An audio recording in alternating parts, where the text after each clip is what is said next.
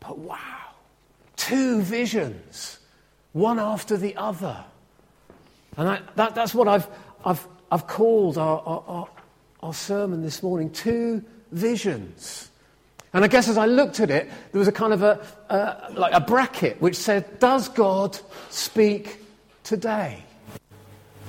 Because clearly he spoke here. Does God speak today? I think you know the answer, but we'll get there and we'll look at that. Last year, as I said, we began looking at this book of Acts, at the birth of the church, after Jesus had died and had ascended into heaven. We see the account from Luke, who writes this book. The account of how the church was born and grew. And just as Jesus had said, it started by being born amongst the Jewish followers of Jesus and then spread amongst the Jewish people. And then just as Jesus said, it would spread from the Jews into Samaria, into those people that kind of had a relationship with the Jews that was actually quite strained. The Jews thought the Samaritans were kind of a mixed breed. They kind of were, but there was a very strained relationship. But the gospel of Jesus Christ spread from the Jews to the Samaritans. And then, as Jesus said, it would go from Jerusalem to Judea to Samaria to all the ends of the earth, to include the Gentiles. That is, anyone who was not born a Jew. That is us. That the gospel of Jesus would spread.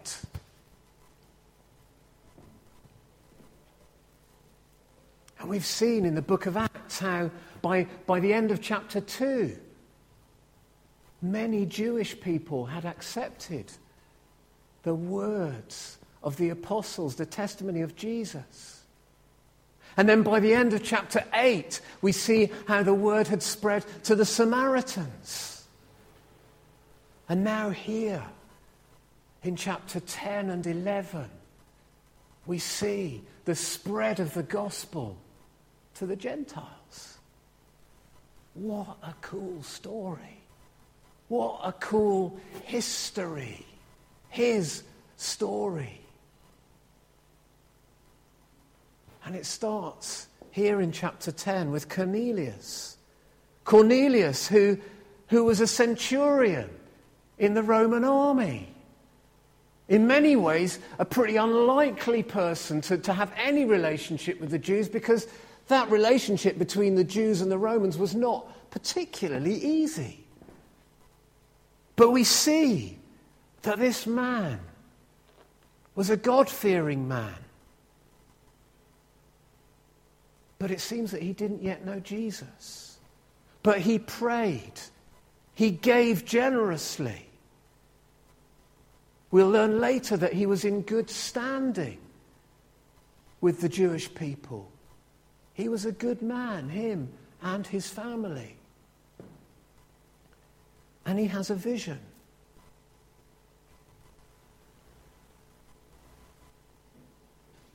You see, visions are one way that God chose and chooses to speak to us. I had a quick look during the week at the Old Testament. I kind of looked up. I've got this great big concordance book upstairs in my study, and it picks out all the times a particular word happens in the Bible. So I looked at vision and visions, and then I just looked up all the references to where it's mentioned in the Bible. And it's really interesting. In the Old Testament, I didn't count how many times. I should have counted just for fun, but I didn't. But in the Old Testament, nearly all of the times where God appears to people in a vision, there is a warning of judgment that is brought through those visions. God spoke through many of the prophets that we read of Isaiah, of Jeremiah, Ezekiel, Amos, Obadiah, many, many other prophets. But each time, the general tenor of those visions is, you need to tell the people that unless they buck up their ways, judgment is on its way. Or the people haven't listened. Judgment is on its way. Those were the kinds of visions that happened in the Old Testament. And I was curious, is that the same in the New Testament? Is that the tenor of the New Testament visions? And actually, no, it's not. Generally speaking, the visions that appear in the New Testament tend to be announcements. Like Zechariah, who hears that John the Baptist is to be born. Or their guidance or instructions to enable something to happen. And that's very much the case, as we'll kind of unpack this next week. What happens with these two visions? They're about guiding people to come to a place where God can use them and continue to grow his church. And I think that's really important as we think about how God speaks to us, that his word is about building us up. It's about helping others to grow closer to God. And in the process, often, mercifully, it helps us too to grow closer to God. Two visions from two very different people. In many ways, Cornelius was quite a straight-laced kind of a guy. Devout and very sincere. He was obviously kind of a company man, if you like. He knew how to take orders and do things right. Peter, on the other hand, he was all over the place. But he was an obedient man. But he kind of got knocked this way and that, and Jesus had to really deal firmly with him. But his heart's desire was to serve Jesus as he grew to know him and followed him. Cornelius' vision, in some ways, is quite straightforward. An angel appears. Straightforward is perhaps a slightly strange word, because, if an angel appears to you, that's big. But it's kind of easy-ish to understand. An angel appears and tells him something fairly straightforward. Send men to Joppa, bring back Simon, who's called Peter. He's staying with Simon the tanner. Pretty clear instructions for him to do. And as I just kind of intimated when I was reading verse 8, he does it. He sends people to go and get Simon, who is called Peter. Peter's vision, on the other hand, is kind of a bit more, I guess, symbolic in what he saw. A bit harder to get your head around, because there he is, praying. And incidentally, right at the heart of both of these men's visions is the fact that they pray, and they pray, and they pray, and they pray. There's a board out there looking for your name to pray and pray and pray, that we would become a praying church. That's an aside. But they prayed. Peter's vision, though, was more, I guess, tricky to get your head around, because a sheet comes down from heaven. And on this sheet is a bunch of animals. All kinds of four-footed animals, as well as reptiles of the earth and birds of the air. Sounds very much like Genesis and the description of creation. But in there were clearly animals that in Jewish law were said to be unclean, that they shouldn't be eaten by anyone who was circumcised a Jew. And yet, you see verse 13, the voice says, "Get up, Peter, kill and eat." Seriously? But I've never eaten anything impure in my life. Don't call anything impure that God has made clean. And so a bit of that vision is explained, but still there's a bit of wrestling to do with that. And Peter ends up wondering about the vision. And this is one of these passages where I really don't want to steal Gary's thunder next week, so I'm trying not to do that. Forgive me if I end up doing that, but maybe Gary will say it a whole lot better than I do, even if I do say something that he says next week.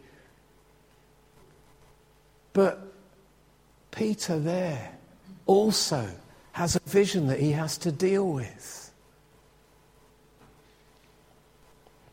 I want us to concentrate, though, on this idea of God speaking. And as we come to thinking about that for us today, here's something that you notice as you read about those visions. That both of them are confirmed as from God as they are acted upon. But they're not acted upon alone. Other people are involved. Yes, they both have to take a step of obedience. See, Cornelius takes a step of obedience to send his men. And actually, he could have looked a right wally, couldn't he? Sending these men 30 miles down the coast on a wild goose chase. They could have come back and said, "What are you on, sir? What are you talking about?" But he took that step of faith. And as we'll see next week, God went before him. And all that God had said was there and was right and true. Simon was staying at Simon the tanner's house. And he comes. And Peter, as he comes down from his rooftop experience of seeing this weird sheet of animals that he's supposed to eat, he's told that there are men waiting for him and that he's to go with them. And as he goes with them and takes that step of faith in going with them, so again, God's word is borne out. And I just think that as well is a really important principle for us as we learn to listen to God, that actually our journey with God is not just individual, although it is individual. We have to relate to God ourselves. Nobody else can win that over for us. But as we relate to God ourselves, we relate to other people who also follow Jesus. And it's by doing that we grow in strength as Christians. So, thinking about these visions and how they work out, which we hopefully will do next week. I'll have to phone Gary and tell him to make sure that he does what I've said that he's going to do, but he may well have a completely different idea. But I'm not going to stray into that so much now, but I do want us to stray into, so does God speak to us today? I'm not going to embarrass you by asking you to put your hands up if you think the answer is yes.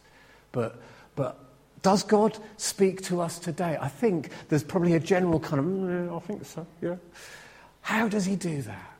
Let's spend just a few minutes just looking at how God speaks to us today. This may not be exhaustive, but I hope it's a helpful set of pointers to how God speaks to us today. Number one, God speaks to us through his word, through the Bible. This book that I hold in front of me, this book that you have in front of you, that you maybe have got on your smartphone or your iPad or your whatever it is, your Kindle and all of that. Wherever you have a Bible, that is God's word. 2 Timothy 3:16 says that all scripture is God-breathed and it is useful for teaching, rebuking, correcting and training in righteousness. God's word is alive today. God's word is alive today. Do we expect to hear from God as we read it? Do we? I think sometimes we do. Sometimes we kind of just go to it and think, oh gosh, better do this again, haven't I? Or, oh gosh, I haven't done that for a long, long time. And we almost just can get into a routine, but we need to expect that God will speak through his word, because this really is a goldmine of God's heart and character, of how God wants to minister to us and speak right into our situations. And we need to ask him to speak to us as we open it, in whatever format we open it. But especially, do we expect God to speak through Jesus' words and through Jesus' life and works? See, Jesus said that we are his sheep, and we learn to hear his voice.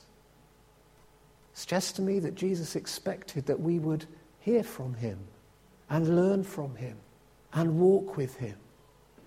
The writer to the Hebrews specifically says right at the beginning of that letter that God has spoken through his Son. Now, I know that sometimes we wish, particularly when there's a decision to be made, we wish that God would just kind of paint it in the sky. That there'd be a billboard as you're driving past and it's like, Andy, do that. We wish, when we have those kinds of dilemmas, that God would just map it out for us. But you know, mercifully, sometimes God does speak very specifically to people. Maybe in this room there are people who just have known that moment where God has just shown them. But I guess that's not often the way God works. Because I guess we can very easily try and put God into our understanding of how we want him to speak. We can kind of box him in and say, look, God, I need you to do this, instead of saying, God, here I am. Speak. Your servant is listening. But your servant's not just listening for that moment, but actually day in, day out, week in, week out, month in, month out.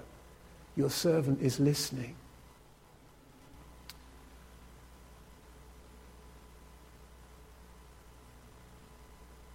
So how else does he speak today?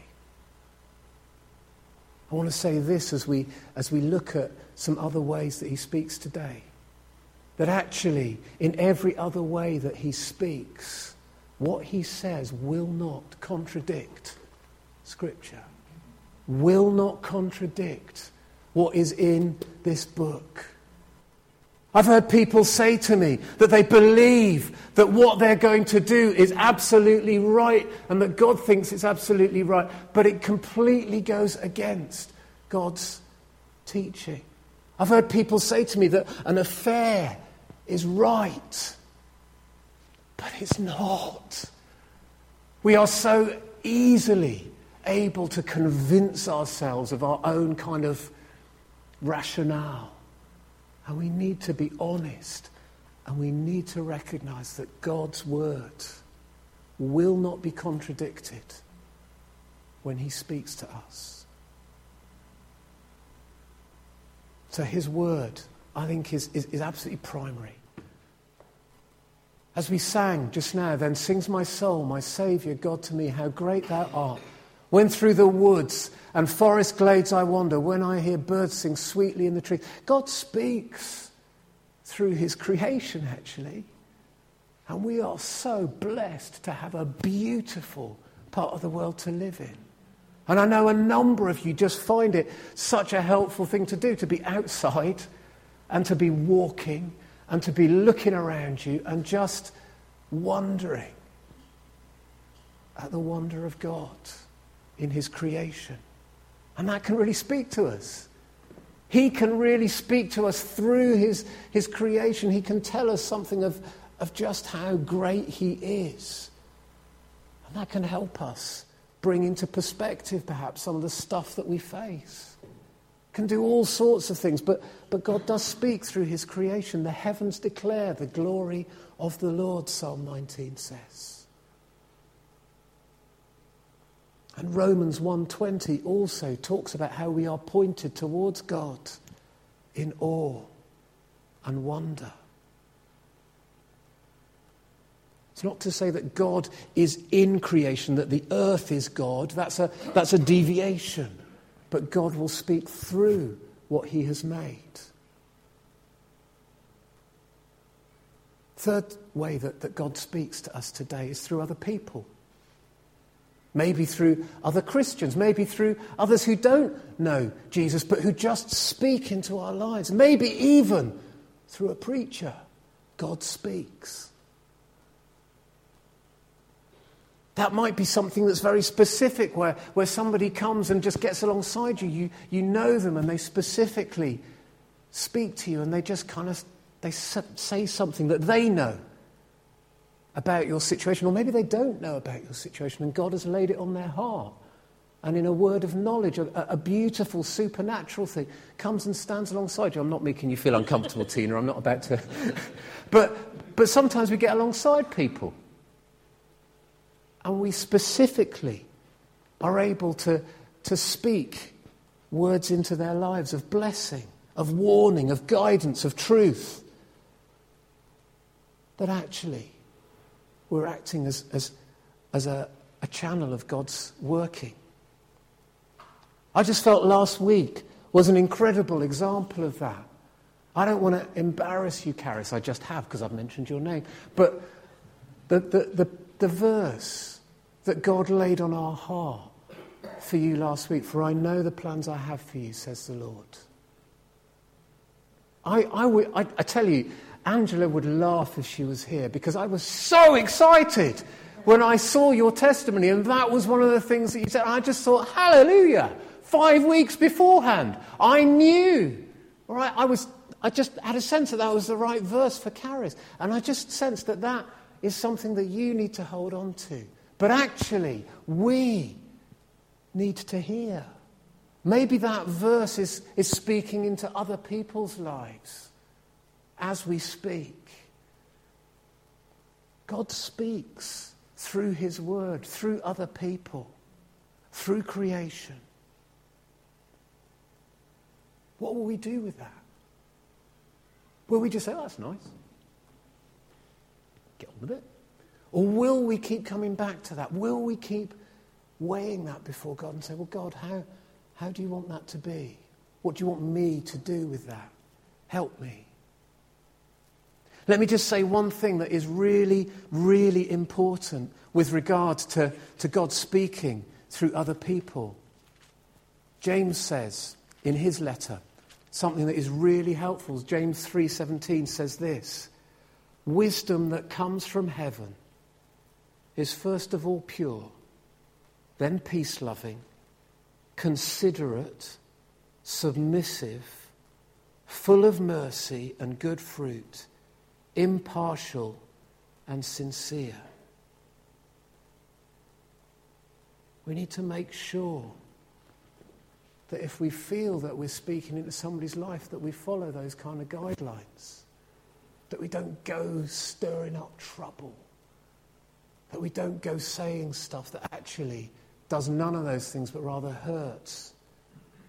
Now, it might be sometimes we have to say something that's difficult, but we say that in a way that is honouring to God and honouring to that person.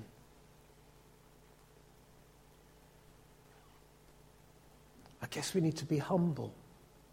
We need to be careful if we're saying something that we feel is from God, that we don't say, thus saith the Lord, boof! And then it just blows the other person out of the water. Well, I can't argue with that, can I? Except I don't think God did say that to me. We need to have humility to say, well, I believe that this is what God may be saying to you. Maybe even don't need to kind of couch it in those terms, but to have the humility that it needs to be tested and weighed. But God does speak through others. And we need to be radars, kind of looking for that, seeking that. Fourth thing, God actually speaks through music. Maybe some of you just came this morning not really in a great place, but actually felt that you were able to come into God's presence through the songs that we've sung this morning. That might not be the case. Sometimes you kind of come into a place where other people are singing and you think, oh, I don't get this. That's okay. But sometimes God really does speak through music. He's created us musical beings. Thank God for people like Rob and Tina and others here who've got such a musical gift that blesses us. Paul says to us in Ephesians that we should speak to one another in psalms and hymns and spiritual songs. Perhaps you can encourage people. I'm quite grateful for YouTube because it means that I don't have to sing those songs, but I could say maybe you could listen to this song and it would encourage you rather than me warbling down the phone at you. But that idea that God can speak through music is actually really important. There's somebody that said to me a couple of weeks ago they really wanted to share something that had really spoken to them through a piece of music. They're not here today, but at some point in the next few weeks we'll encourage them just to share that. And I just think that's a beautiful thing where God used a song and really just drew them back in to a place of trusting in God. Fifthly, circumstances. The circumstances of our lives can point us towards God. Yes, they can test our faith. They can test our belief in God. They can test that. That can teach us lessons, our circumstances, because often our circumstances ain't that pretty. And perhaps we won't always hear God's voice in the midst of those circumstances, particularly if they're difficult. But how will we respond to our circumstances? Will we keep looking to God, even when there is no kind of banner of this is okay, this is how this is going to work out, my friend? So often we see God speaking to us through circumstances from a bit of a kind of a stand back and look. Two last things. I'm running out of time. But God speaks to us through his Holy Spirit. God may whisper something to us, just as I've acknowledged that sometimes he might give us a word for somebody else, but maybe sometimes he will give us a word for us. Maybe through his word, maybe through creation, maybe through a song, maybe just as we are driving along the road and something comes into our head and we think, I need to do something with that. Pull over first. Then do something with it. Or maybe just keep on thinking and praying and saying, well, Lord, what is that? What do you want me to do with that? But God does speak to us in that still small voice. Mercifully, he's given us a conscience. And sometimes his Spirit works through our conscience to guide us away from doing stuff that would not honour him. Let's remember, though, that whatever that might be, if it's God speaking, it will not contradict Scripture. It will not tell us to go in a direction that Scripture would tell us not to. Let's not justify our actions and try and make it all kind of sound super spiritual when actually it's not. But let's weigh those things. Let's stand with other people and say, I was driving along the other day and I thought God was saying this to me. What do you think about that? Would you pray with me that I can work that out? Just be willing to let other people in on that. And I guess coming full circle, if you like, God speaks to us as we pray. When we consciously put ourselves before God. And Cornelius, verse 3 and 4, is just a great example of that. Verses 3 and 4, where we see that Cornelius prayed to God regularly. And one day at about 3 PM, which was the Jewish time for prayer, he had a vision. And the angel said, "Your prayers and your gifts to the poor have been answered." Cornelius was putting himself in a place where God could speak. And it's not that there's a formula that if you get down on your right knee in that position and your left knee in that position and you sit like that, that's the formula for prayer that God will speak. It's not formulaic. It's not just you have to get on your knees to pray. You can be praying anywhere, anytime. And God can speak to you. Maybe through his word. Maybe through all of these other things. But are we putting ourselves in a place where we will hear God? Where we put other distractions aside? Where we perhaps normally, our routine is driving along in the car, music on, and everything filling in, or the radio on. Sometimes just to switch the radio off and let God in. Invite his presence. And maybe you put the radio back on, but actually you just start by asking God's presence, putting him in the centre of whatever you're about. That's why we want to really encourage you to be praying regularly as a congregation. Obviously, you don't just have to pray once a month. That would be foolish of me to say that. But for us to do that together is a good thing. God speaks to us. Not just in visions and miraculous things, not just telling us kind of world-shattering things like he was about to tell Cornelius and Peter. Sometimes it's dead simple. But God loves you and he speaks with you if we will listen.